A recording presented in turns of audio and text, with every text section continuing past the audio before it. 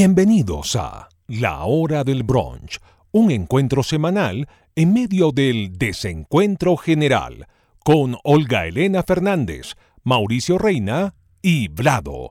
Produce Enrique Araujo. Bienvenidos a La Hora del Brunch, este espacio dedicado al crecimiento personal y dedicado a que cada vez nuestros oyentes puedan ser mejores seres humanos.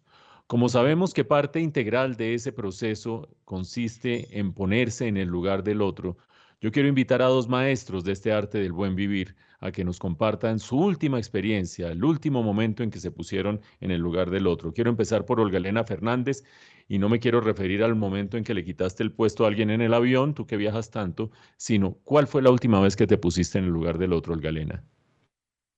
Oiga, pero esto se está poniendo muy serio, este programa. Yo que pensé que esto era para divertirnos. Eh, bueno, voy a contar una anécdota. Ayer fui a almorzar a un sitio y cuando salí había un señor pidiendo limosna, era un viejito y estaba con mucho frío, con mucha hambre y me dio mucho pesar y me devolví al restaurante y compré lo mismo que yo había comido y se lo di. Y esas anécdotas no se deberían contar porque si uno hace las cosas no son para contarlas, pero como me cogió aquí como sin pensarlo, lo fui contando. ¿Sigues en Turquía? Sí, sigo acá en Estambul, feliz de la vida. ¿Hay mucha mendicidad en Turquía? No mucha, no mucha, en realidad es poca. Yo diría que es casi mínima y casi todo de sirios y de gitanos, Ujú. Muy los bien. pocos que hay. Vladimir Flores, bienvenido a este espacio. ¿Cuándo fue la última vez que se puso en el lugar del otro? ¿Cuándo fue la última vez que me puse en el lugar del otro? Uy, me toca pensar porque de verdad, como dice Galena, usted no saca esas preguntas a quemarropa y uno termina diciendo unas burradas. Pero mire, no le voy a contar, pues es que, pero y usted después nos cuenta, ¿no? Por favor, no vaya a Listo, pasar ahí de agache como nos hace a veces, porque usted a veces es un tipo muy hábil listo. para bajarse por los cuernos.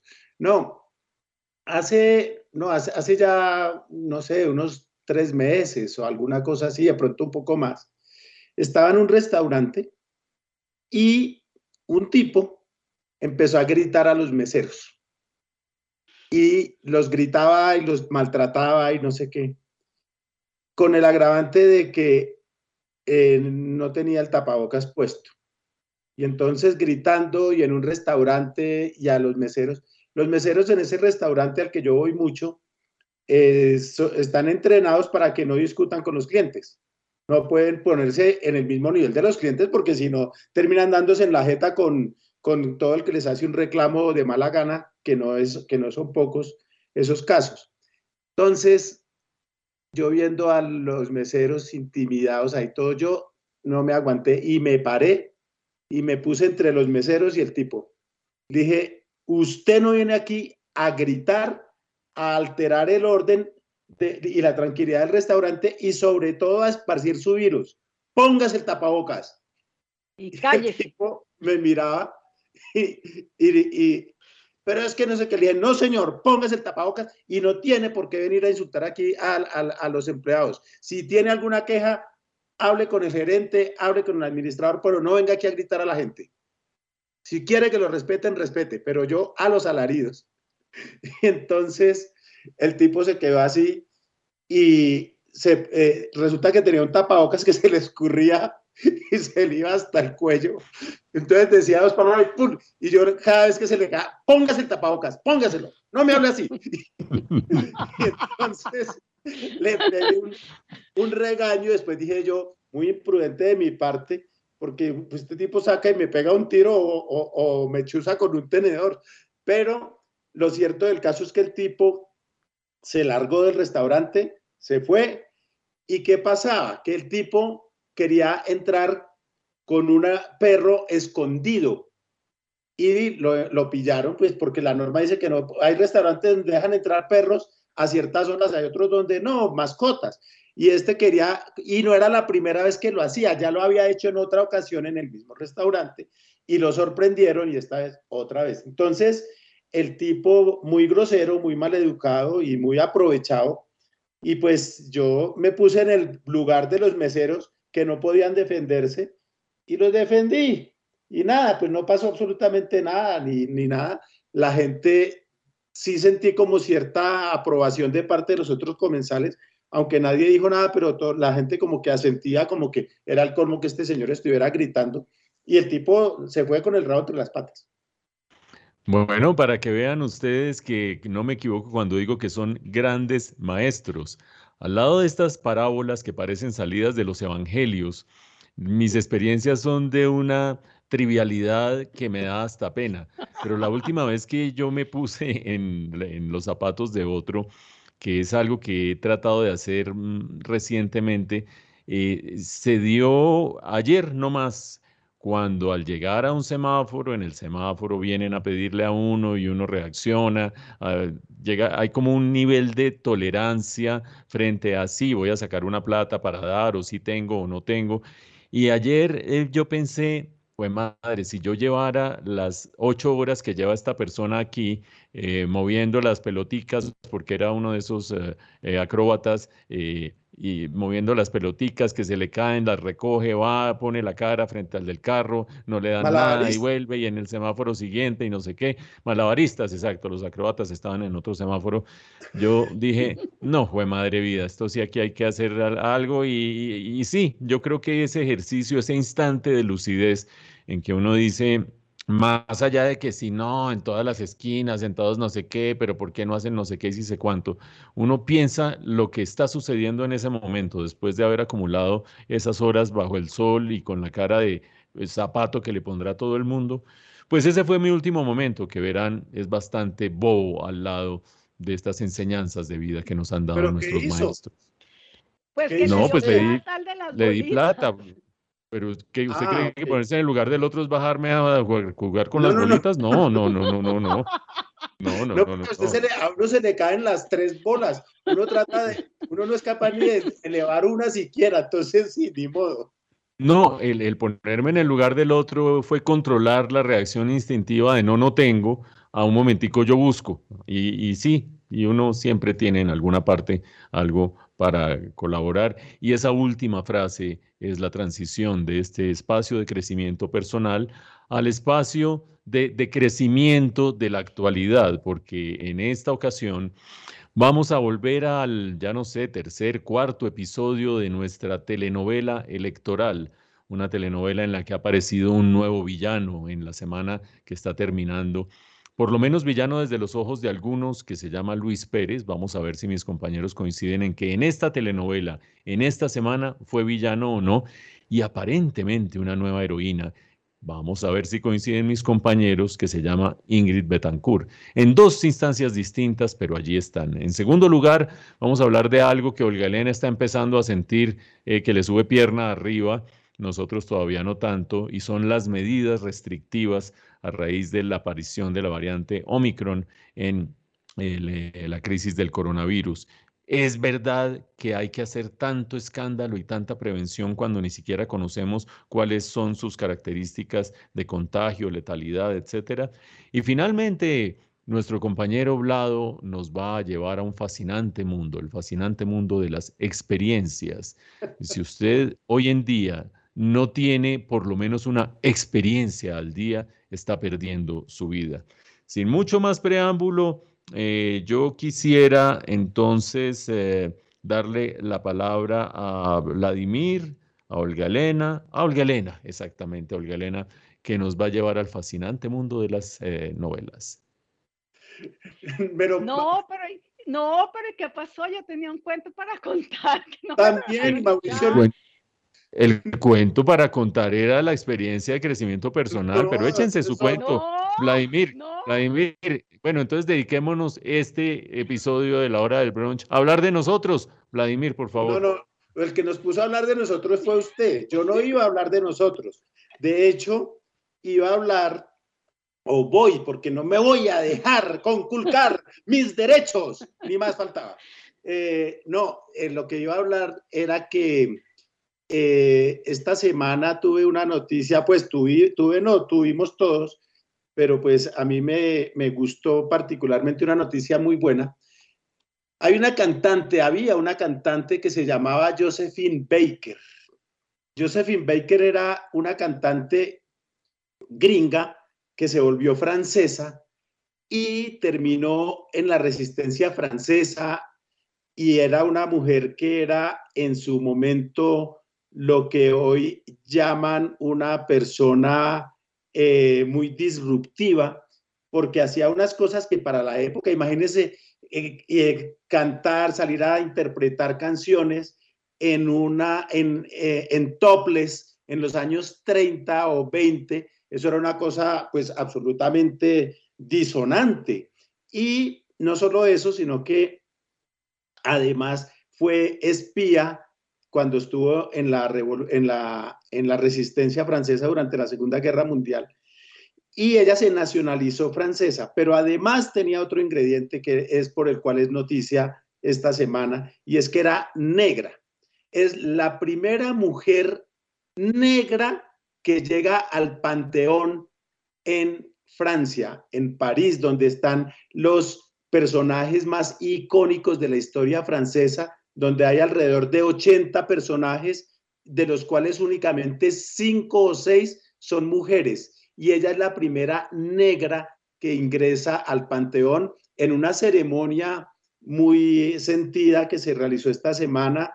Eso se hace por decreto de la Presidencia de la República, y en un momento en el que se ve ese gesto como un aviso a la extrema derecha, a los xenófobos, a los recalcitrantes que hablan de la pureza de la raza, contra los inmigrantes, etcétera, etcétera. Entonces, me pareció muy bueno este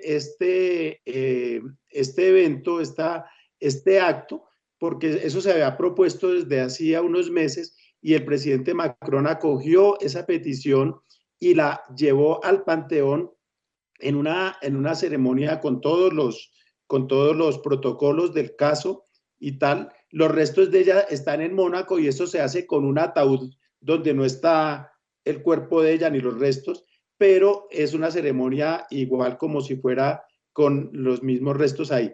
Pero es una ceremonia muy importante, muy bonita.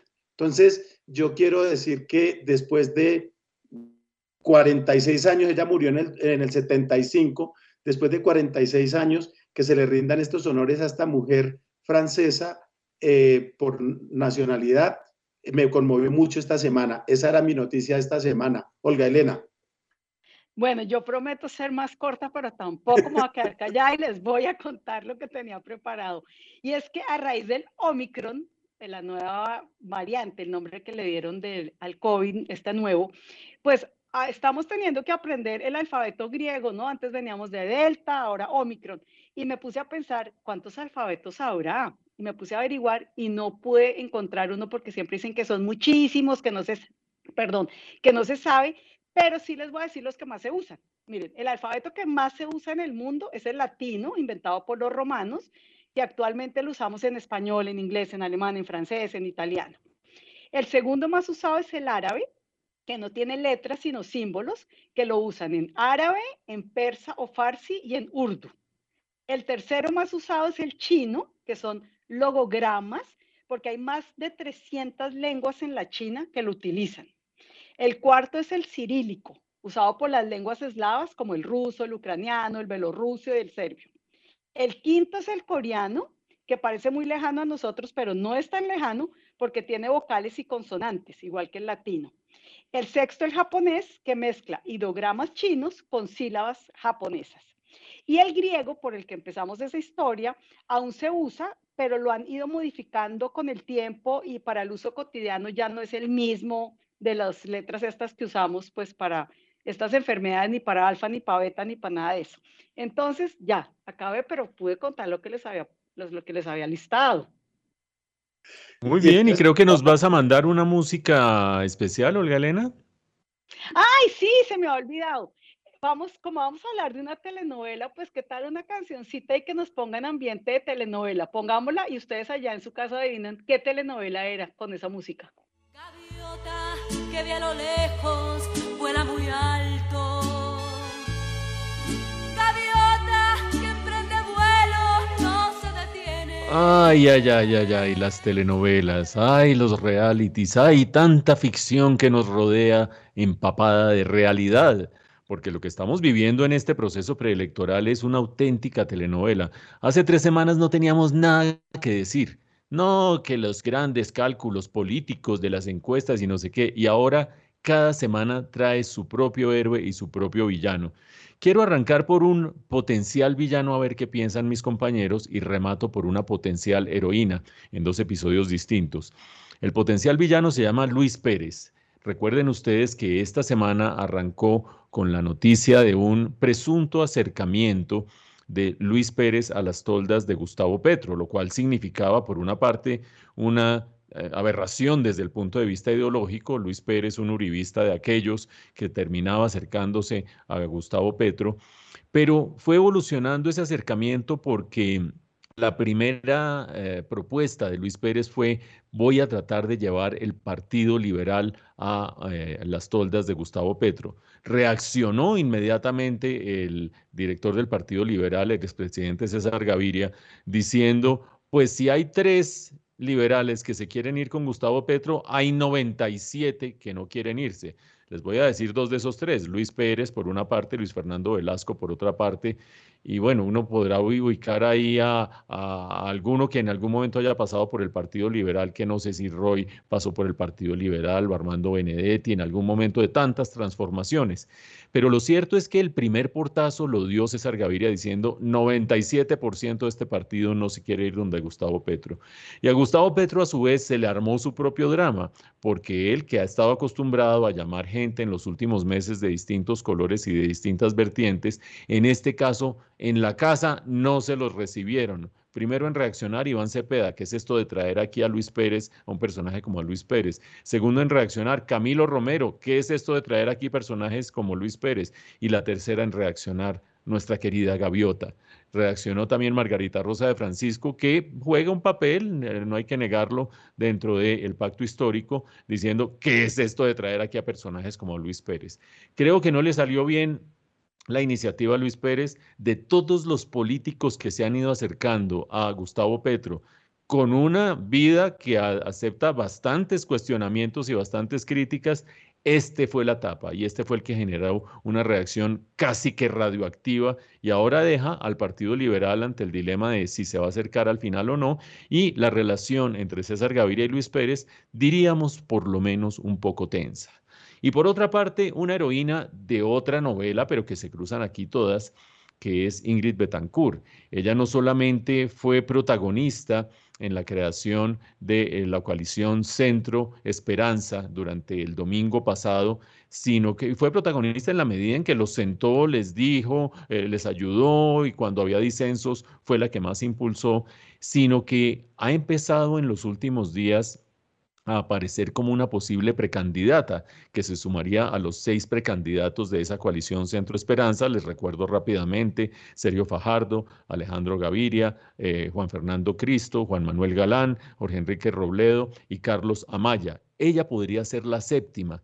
E inmediatamente empezó el debate nacional. Ingrid Betancourt genera muchas pasiones. Hay gente que la ve como la auténtica heroína, alguien que puede sacar adelante este país después de lo que sufrió en el secuestro, la claridad que tiene sobre distintos temas del país, no tanto sobre otros, dirán algunos, pero también tiene unos detractores acérrimos que dicen: esa señora que apenas salió del secuestro, lo primero que hizo fue demandar al Estado colombiano, decir que iba a demandar al Estado colombiano, y aparte de eso se la ha pasado una buena parte del tiempo fuera de Colombia. ¿Con qué derecho podrá venir aquí a tratar de acercarse a los problemas del país? Les quiero preguntar a mis compañeros, arrancando por Vladimir. ¿Usted cree que Luis Pérez es el político más radioactivo, más tóxico de la escena política actual? Porque logró algo que no había logrado ninguno, y es que le reaccionaran de todos lados para decir: por ahí no es la cosa. Y en segundo lugar, ¿Ingrid Betancourt tendrá algún chance si se lanza como precandidata? Bueno, Mauricio, ahí hay dos cosas. Una es que indudablemente lo grave de Luis Pérez es no solo el hecho de que tenga una trayectoria bastante cuestionable, bastante polémica, sino el hecho de que es uno que se agrega a la lista de otros políticos, sobre todo Armando Benedetti, que ha dado tantas volteretas. Benedetti ha sido uribista, antiuribista, ha sido liberal, se ha salido del liberalismo, etcétera, etcétera, partido de la U. Bueno, ha tenido una cantidad de movidas que no lo dejan muy bien parado. Entonces, hace un año los petristas se aguantaron eso y se hicieron los locos y tal, y no sé qué. Pero resulta que ahora con la llegada de el señor Luis Pérez o el acercamiento de Luis Pérez con el petrismo, pues ahí hay dos cosas. Una muestra la desesperación de Petro, que de alguna manera la aceptó luego Gustavo Bolívar diciendo que es que nosotros los angelitos solos no vamos a llegar a la presidencia, y él se decanta por la teoría del político tradicional, y es que tenemos que sumar votos como sea, y pues vamos a llegar con Luis Pérez y con todos los que se nos atraviesen en el camino. La disculpa de Petro, que es un tipo que habla tanto de impunidad y de que la justicia en este país no sirve y tal, entonces dice, no, es que Luis Pérez no tiene ningún proceso, él no tiene ningún proceso, él está limpio, como si eso de verdad reflejara la posición que él ha tenido en otros casos en los que habla de la famosa impunidad y de la inoperatividad de la justicia en Colombia. Entonces, creo que eso le salió mal, pero también muestra ese desespero de sumar con el mismísimo diablo con tal de llegar a la presidencia, pero sobre todo pienso yo que con tal de pasar a la segunda vuelta, porque es que yo creo que ya pasando al tema de la coalición de la esperanza, yo creo que la consolidación de un candidato de centro fuerte, con la entrada de Alejandro Gaviria a esa coalición y eso, creo que eso lo tiene asustado. Y Petro no necesariamente está en segunda vuelta. Hay muchos que ya lo ponen de presidente, pero yo creo que no está asegurado que sea presidente, y ni siquiera hoy en día podemos garantizar que esté en segunda vuelta. Esto apenas arranca, todavía nos falta por decantar bien esto, falta ver cómo va a ser la coalición de la experiencia con el uribismo, que yo creo que se va a terminar dando. Falta ver si Germán Vargas Lleras al final del día no se mete por ahí por alguna rendija a la candidatura presidencial, etcétera, etcétera. Entonces, creo que tenemos varias posibilidades, varias opciones ahí sobre la mesa que todavía pueden entrar a jugar. En cuanto a Ingrid, si Ingrid va a ser o no va a ser viable, yo pienso que Ingrid va a terminar, mejor dicho, Ingrid terminó este paréntesis, un paréntesis muy largo, un paréntesis de 20 años prácticamente, y ella, recordemos que ella cuando se fue a la selva y cuando fue secuestrada por las FARC, fue a comienzos del 2002, entonces en ese momento ella estaba de candidata. Yo creo que es como retomar la senda con otro país y con otras circunstancias. Tiene experiencia, cometió pecados como aliarse con Carlos Alonso Lucio en algún momento en el pasado, etcétera, etcétera, pero creo que es una mujer valiosa y que le puede agregar un tinte interesante a la campaña. Que tenga o no tenga viabilidad como candidata, yo no estoy en capacidad de decirlo, pero no me parecería extraño que pudiera arrastrar alguna cantidad interesante de votos, pero pienso que si yo fuera candidato de el vencedor de la coalición, si yo como hombre fuera el candidato, creo que ella sería una magnífica fórmula vicepresidencial. Olga Elena, ¿tú cómo lo ves?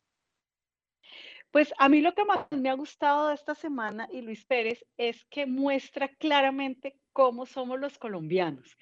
Y este ejemplo es genial porque, por ejemplo, sí, el candidato que a mí me gusta hace algo, así sea absurdo, yo lo defiendo con los argumentos que me toque inventar, con lo que sea, con tal de defenderlo. En cambio, si es mi enemigo, le vengo encima con todo, ¿no? Entonces, voy a poner un ejemplo. Jennifer Arias, la famosa presidenta del Congreso, de la Cámara, perdón, plagia su tesis y salen los uribistas a decir, ay, pero al fin y al cabo las tesis no sirven para nada. Entonces me pregunto yo, ¿qué pasa si hubiera sido el que lo hubiera hecho el enemigo? Ahí sí dicen, no, qué horror, ¿cómo así? Es una ladrona, se roba las ideas, no puede ser. Entonces aquí a lo que tenemos que pensar es, en realidad en Colombia importa lo que la gente hace o quién lo hace. Porque si roba a mi amigo, ay, no, es que todo el mundo roba. Pero si es el otro, es que es un ampón, que lo deberían meter preso. Entonces aquí estamos en las mismas, ¿no?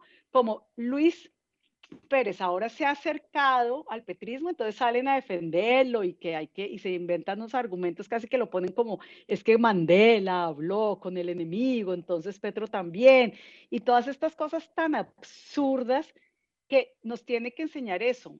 Tenemos que madurar, tenemos que ver las ideas, criticar cuando la persona comete los errores, no sé si es porque es el que está de mi lado o no. Tenemos que en algún momento decir, mire, a mí me gustaba ese político, pero si ya se va a unir con este tipo de personas que toda la vida ha criticado, pues está demostrando que él no quiere nada bueno para el país, él quiere él llegar al poder. Y como decía alguien que no sé quién es, el que paga para llegar, llega para robar. Y como no me quiero robar como Jennifer Arias las ideas, entonces esa frase no es mía. Pero sí es muy diciente, ¿no? Hacer cualquier cosa para llegar al poder deja muy claro qué es lo que está pasando. Por un lado, lo que dice Vlado, Petro estará desesperado para que empiece a aceptar alianzas de Raimundo y todo el mundo, pero también demuestra que el centro democrático y la derecha está hecha un desastre para que el señor Luis Pérez quiera salir corriendo de ahí. Eso lo que demuestra es que ahí también hay un desorden y se están matando entre ellos.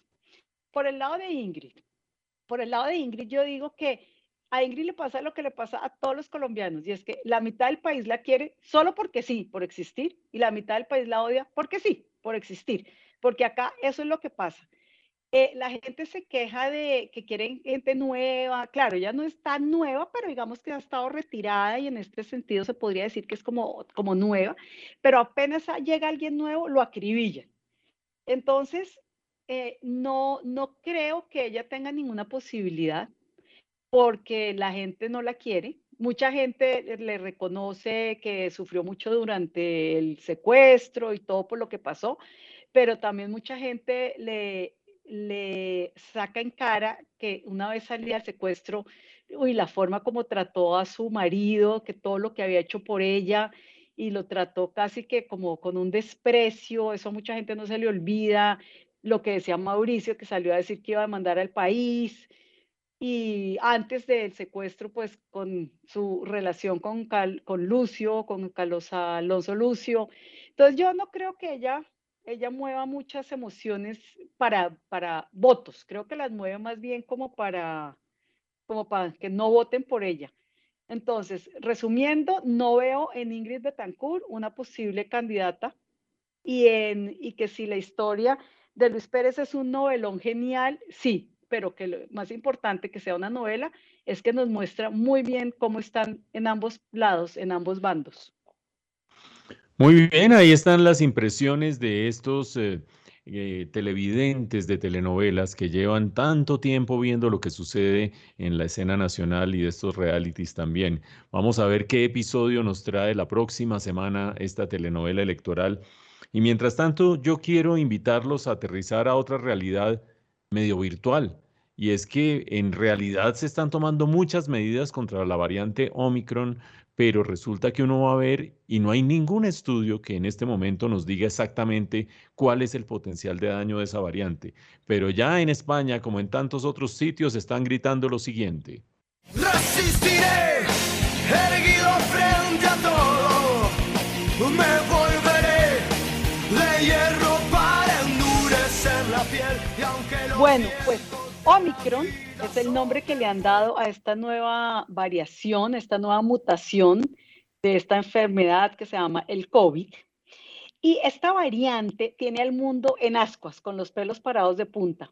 Pues como ustedes saben, fue encontrado en Sudáfrica, pero ya está en Europa y en Estados Unidos. No hemos terminado la preocupación de la variante Delta. No hemos terminado de vacunar a la población del virus original, porque incluso en África, por ejemplo, ni siquiera el 20% de la población está vacunada. y ya tenemos que lidiar con una variante más. Entonces, por esto, muchos países están cerrando de nuevo sus fronteras, están poniendo medidas más rigurosas. La pregunta que yo les quiero hacer a ustedes, ¿creen que este pánico, este susto, esta angustia por esta variante Ómicron es exagerada o es lógica, considerando pues por lo que ha pasado a la humanidad y por todos los errores que se cometieron al principio de la pandemia por falta de información? ¿Tú qué crees, Mauricio? En términos generales, Olga Elena, es una reacción exagerada, así lo han señalado la Organización Mundial de la Salud, la Organización Panamericana de la Salud en estos días, pero tiene su razón de ser. Voy a tratar de explicar esta aparente contradicción en mi posición. No existe. ¿Qué sucede cuando aparece una variante que tiene grandes diferencias frente a lo que ya conocemos? Hay que recordar que esta Omicron le encontraron 30 variaciones en aquella parte de su constitución que permite penetrar en el sistema inmunológico de los humanos, que es lo más delicado a estas alturas, porque es lo que puede burlar las defensas del sistema inmunológico y fuera de eso lo que puede generar daño. El simple hecho de ver esa cantidad de variaciones frente a las otras variantes que ya se conocen prendió la alarma, pero no se conoce ningún estudio todavía de las tres cosas que más preocupan cuando aparece una variante. ¿Es más contagiosa que las otras o no? Todavía no hay suficiente evidencia estadística, se está recogiendo para saber si es más contagiosa o no. ¿Es más letal que las otras que ya conocemos o no? Mucho menos hay evidencia estadística a estas alturas para saberlo. Y lo tercero y muy importante, ¿es capaz la variante Omicron de violar o de burlar más bien los mecanismos que conllevan las vacunas para protegernos? Menos se sabe aún. Por lo tanto, estamos ante una variante cuya letalidad desconocemos, cuyo potencial de contagio desconocemos y cuya capacidad de superar las vacunas desconocemos. De ahí que yo diga que es una sobrereacción exagerada de parte de las autoridades responder de esa manera a algo cuyo potencial de daño desconocemos. Punto y aparte. ¿Por qué reaccionamos de esa manera? Porque el indicio de tener tantas variaciones frente a las que ya, variantes que ya son conocidas, es un anuncio de que puede tener gran potencial de daño para los seres humanos. Sin embargo, hay que recordar que las variantes gamma, etcétera, que en su momento nos prendieron una alerta monumental, terminaron siendo olvidadas y siendo parte del paisaje, no así la variante delta, que es como el contraejemplo que existe a mano. Y en el mundo, la gente se ha dicho, bueno, si cuando arrancó toda esta pandemia, a finales del año 2019, China se demoró 30 días en contarle al mundo y después de eso el mundo se demoró 30 días en empezar a reaccionar y estamos como estamos, ahorita que finalmente Sudáfrica le contó al mundo rápidamente, en un acto de gran honestidad, que el mundo reaccione rápido, no está mal. Entonces yo encuentro justificado hasta cierto punto, pero en medio de todo sí me parece que hay una gran sobrereacción frente a la falta de evidencia científica. Vladimir, ¿cómo la ve? Ricardo Mauricio, mire, yo ¿Sabe creo por que qué le digo Vladimir? Porque como yo siempre le digo Vladito, el otro día un oyente escribió en WhatsApp, no en WhatsApp, sino en Twitter, que era esa cosa tan ridícula que Vladito para arriba y que Vladito para abajo. Entonces, como yo sé Sí, que él es porque muy fiel, estoy diciéndole Vladimir. me a puede mí no decir, me dicen Olguita. me puede decir doctor Blado, licenciado Ah, Blado, bueno, maestro, bueno, honorable, cualquier ma- cosa. maestro Blado, el de la nariz respingada. ¿Qué opina usted? Nariz a la cual le debo mi excelente olfato periodístico y político. No, Mauricio, ya de verdad que usted prácticamente agotó el tema. Solamente yo quisiera decir un par de cositas muy, muy breves. Una es que la misma Organización Mundial de la Salud, que ya sabemos que es experta en dar tumbos, y lo ha demostrado a lo largo de todo este tiempo, que mascarilla sí, que mascarilla no, que esto es peligroso, que no es tan peligroso, etcétera, etcétera. Cuando anunciaron la variante Delta hace unos días, la variante Omicron hace unos días, salieron a decir, es una variante de cuidado, de atención, de peligro. Pues ¿cómo quieren que todo el mundo no se asuste? Y ahora llaman a decir, no, hay que un llamado a la calma y tal. Entonces, no sabemos, no hay indicios de nada. Lo único que lo leí hace unos días es que no ha habido evidencia de incremento de muertes ni de hospitalizaciones causadas por esta variante, disparadas por esta variante. Pero de resto, todo está sujeto a estudios que tardarán varias semanas. Entonces yo creo que todo lo que digamos es especulación y yo, que no soy experto en esto, ni siquiera conocedor, ni nada de esto, a mí me parece que nos estamos sobreactuando. Olga Elena. No, lo que quiero decir es que en estos temas a mí sí me parece mejor que nos sobreactuemos y exageremos y no que después nos arrepintamos, como, ay, si hubiéramos hecho, ay, como no se nos ocurrió. Es un tema demasiado delicado, no tenemos información, pues pequemos por más que por menos. No le va a pasar nada a nadie por usar el tapabocas bien y en cambio si no lo usan, sí podemos tener problemas. Pero es que el problema no, perdón, el problema no es el uso del tapabocas o esas cosas. Se supone que debemos tener las mismas medidas que hemos tenido todo el tiempo, pero ya que empiecen a cerrar fronteras, a cerrar vuelos, a impedir movilización de gente, etcétera, me parece que están exagerando bastante. Entonces, yo ya me imagino que debe haber otra vez gente, a pesar de que dicen que eso no sirve para nada, otra vez lavando el mercado, desinfectando los zapatos, cambiándose la ropa, quemando ciertos utensilios y todo, porque la alarma. Entonces yo creo que no hay que bajar la guardia y salir a la calle como si nada, pero tampoco irnos a los extremos en los que estamos cayendo, que porque viene Ómicron, que no sabemos qué tan grave sea. De pronto Ómicron es micro. Yo quiero hacerles una pregunta que me ha acompañado durante los últimos días. Quiero volver a recurrir a los maestros de esta vida para que me digan, ¿ustedes todavía le echan alcohol al mercado? Yo sí, y el otro día dije, pero ¿qué es esta ridiculez? Yo no he vuelto a ver que nadie hable de esto, pero donde yo agarre esta manzana y me la coma así, ¿qué hago?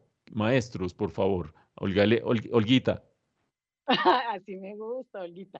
Pues yo desde antes del COVID lavaba todo el mercado, las verduras y las frutas con vinagre blanco, porque es que independientemente del COVID, esa manzana que uno se va a comer la ha manoseado todo el planeta. Entonces, a mí sí me parece que es muy bueno lavar el mercado con vinagre y limpiarlo, no por el COVID, por simple aseo. Que si limpio y desinfecto todo, sí, pero desde antes del COVID lo hacía. Es que yo no entiendo en este planeta cómo no hay 7.000 virus más con la cochinada de las cosas que uno tiene que ver. Entonces, sí, limpio todo con vinagre, no con alcohol. Bueno, yo creo que este episodio se salió de los evangelios. ¿Ustedes oyeron alguna vez a un apóstol o a Jesús diciendo, no, yo sí limpio todo, qué asco la humanidad, esa cantidad de microbios? Maestro Vladimir, por favor. Querido condiscípulo, he de decirle que nunca en la pinche pandemia lavé nada con alcohol en esta casa. Nunca, nada. Ni me cambiaba los zapatos al entrar, ni me cambiaba la ropa, ni me disfrazaba de astronauta para ir a Carulla. Claro, Carulla no nos paga por esta mención. Nada de esas cosas. Nunca hice nada de esas vainas y hasta donde sé no me ha dado COVID. Obviamente uno lava las frutas, pues las lava cuando las compra, pues las lava con agüita, lo normal, pero un banano yo lo pelo y me lo zampo. Una papaya, pues la pelo y me la como.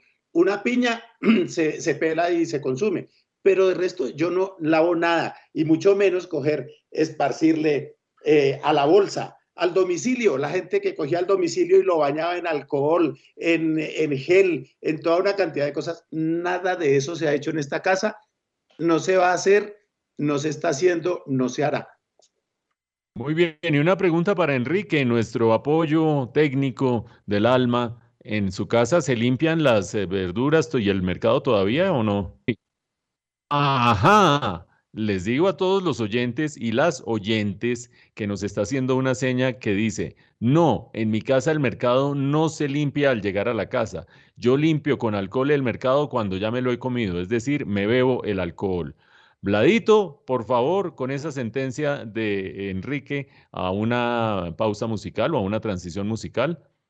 Claro que sí, Mauricio. Vamos ahí con nuestro otro Enrique, de cabecera, nada menos que don Enrique Iglesias, para que nos hable de una experiencia religiosa.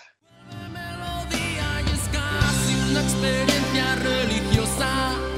Sentir que resucito si me tocas. Subir al firmamento prendido de tu cuerpo. Es una experiencia Bueno, religiosa. experiencia, hágame el bendito favor, una experiencia religiosa. Dios mío, yo la verdad es que la experiencia me dice que estoy mamado de las experiencias, de lo que me quieren vender como experiencias cuando deberían ser otra cosa.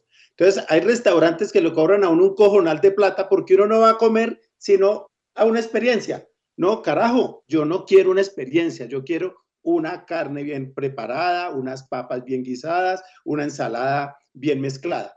Eso es lo que yo quiero, no quiero una experiencia. Y todo esto viene a cuento porque les había dicho a mis amigos de podcast, a mis compañeros de este podcast, que estaba mamado de eso porque este tema lo traía en la cabeza hacía rato y me lo disparó una valla que vi, un aviso que vi en el aeropuerto de Panamá cuando venía de regreso hace 2 semanas para Bogotá, donde decía, más que un hospital, una experiencia. Yo decía, no me jodan la vida. ¿Cómo así que una experiencia? No. Entonces, resulta que ahora a uno no le venden un plan turístico, sino una experiencia. Entonces uno llega a un hotel y es una experiencia. Fui a un restaurante aquí en Bogotá al que no pienso volver jamás, y no voy a decir el nombre para que no digan que le quiero echar agua sucia, pero fui a un restaurante donde dice, recuerde que la experiencia en dura 2 horas. Yo dije, ¿what? ¿Qué experiencia? Yo lo que vengo es a hartar, vengo a tragar, no vengo a ninguna experiencia, no me jodan la vida. Entonces, bueno, mentira, no les dije, pero sí me dio mucha jartera. Entonces, mis queridos amigos, ¿ustedes cómo están en esos términos de experiencia? ¿Ustedes sí creen que de verdad uno va detrás de una experiencia o uno va detrás de un servicio específico o de algo concreto? ¿Cómo lo ven ustedes, Olga Elena? Pues a mí de esas famosas experiencias, la que más risa me da es que ahora a las oficinas de servicio al cliente les dicen centros de experiencia. Y pues claro, ¿cómo no va a ser una experiencia? Lo que no dicen es qué tipo de experiencia, es lo más desagradable que hay. Llega uno a la oficina porque no pudo solucionar el problema por el call center. Entonces la señorita de turno le dice, no, tiene que ser por el teléfono. Entonces es una perdedera de tiempo que sí, es una experiencia que nadie quiere vivir y nadie quiere soportar. Pero esto viene, yo creo, más al caso a es las muletillas que la gente coge y que se vuelven como que todo el mundo las empieza a usar. Yo me acuerdo que hasta hace poquito todos programábamos, ¿no? Programábamos la cita, programábamos todo. Ahora todo el mundo agenda. Y eso fue algo que se puso de moda y se lo inventaron. Y cuando empezó era un error, no existía. La Real Academia de la Lengua no la aceptaba. Y ahora, con tanto uso, ya la aceptó. Y eso me ofende y estoy de pelea con la Real Academia de la Lengua, que se inventó que si una palabra la usan muchas personas, entonces que como es una lengua viva y que no está muerta, hay que aceptarla. Y entonces ahora nos toca aceptar agendar y agendación y aperturar. Y no me lo soporto. O sea, estoy peleada con la RAI. Una cosa es que se inventen chatear, porque antes el chat no existía. Entonces, bueno, toca inventarse la palabra. Pero programar ya existía. ¿Qué necesidad tienes de aceptar agendar? Entonces, yo pienso que eso de experiencia y todo son muletillas, todas absurdas como el tal y el vamos a, ¿qué es? ¿Cómo es que dicen en los call centers? Vamos a subir, ¿no? A validar y a escalar, y a escalar. Escalar. Ahora todas las señoritas de los call centers son escaladoras. Entonces me parece es que son muletillas absurdas y ridículas de las que no me gustan. ¿Tú, Mauricio? Yo estoy totalmente de acuerdo con ustedes en que hay unas modas que van llegando, pero que no surgen solamente del ámbito de las palabras, no son solamente muletillas, son modas también en el ámbito del mercadeo, de la organización, de la gestión empresarial, y puede ser que en sus orígenes hayan tenido algún sentido. Yo sí creo que, por ejemplo, frente a dos teléfonos celulares, la experiencia de uno, a dos marcas, quiero decir, la experiencia de usar uno es totalmente distinta a la experiencia de usar el otro. Puede ser que ambos sirvan para hacer llamadas, conectarse a internet y hacer este podcast que estamos haciendo, pero claramente sí hay algo en la manera como los productos y los servicios interactúan con el consumidor y el usuario, que hacen que haya experiencias que son más favorables que otras. En sus orígenes eso es correcto, pero cuando se empieza a bajar, a desescalar, para usar también esta terminología, desde los teóricos y los precursores hasta el que lo terminó oyendo en la esquina y lo empieza a usar, pues ya las cosas se vuelven muletillas y se vuelven cualquier cosa. Me queda, eso sí, la inquietud de si se llama, si se dice, Olga Elena, agendación o agendamiento. Pues ninguna de las dos. Uy, Yo creo que se dice programar y programación. Yo pensaría, no pero sé. qué fue lo que A aprobó ver, la Real Agendar, la, el Academia? la, verbo re- Es que, agendar. la Real Academia aprobó el verbo agendar. Entonces, a raíz de eso, ahora dicen agendación o agendamiento. Incluso en letreros del gobierno dice para la agendación de la vacuna. No, o sea, no, por amor a Dios. Es demasiado, no lo bueno. soporto. Bueno, muy bien, pues ahí los dejamos a ustedes con la inquietud. Esperamos que hayan tenido una linda experiencia con este podcast y nos volvemos a ver en 8 días. Hasta luego.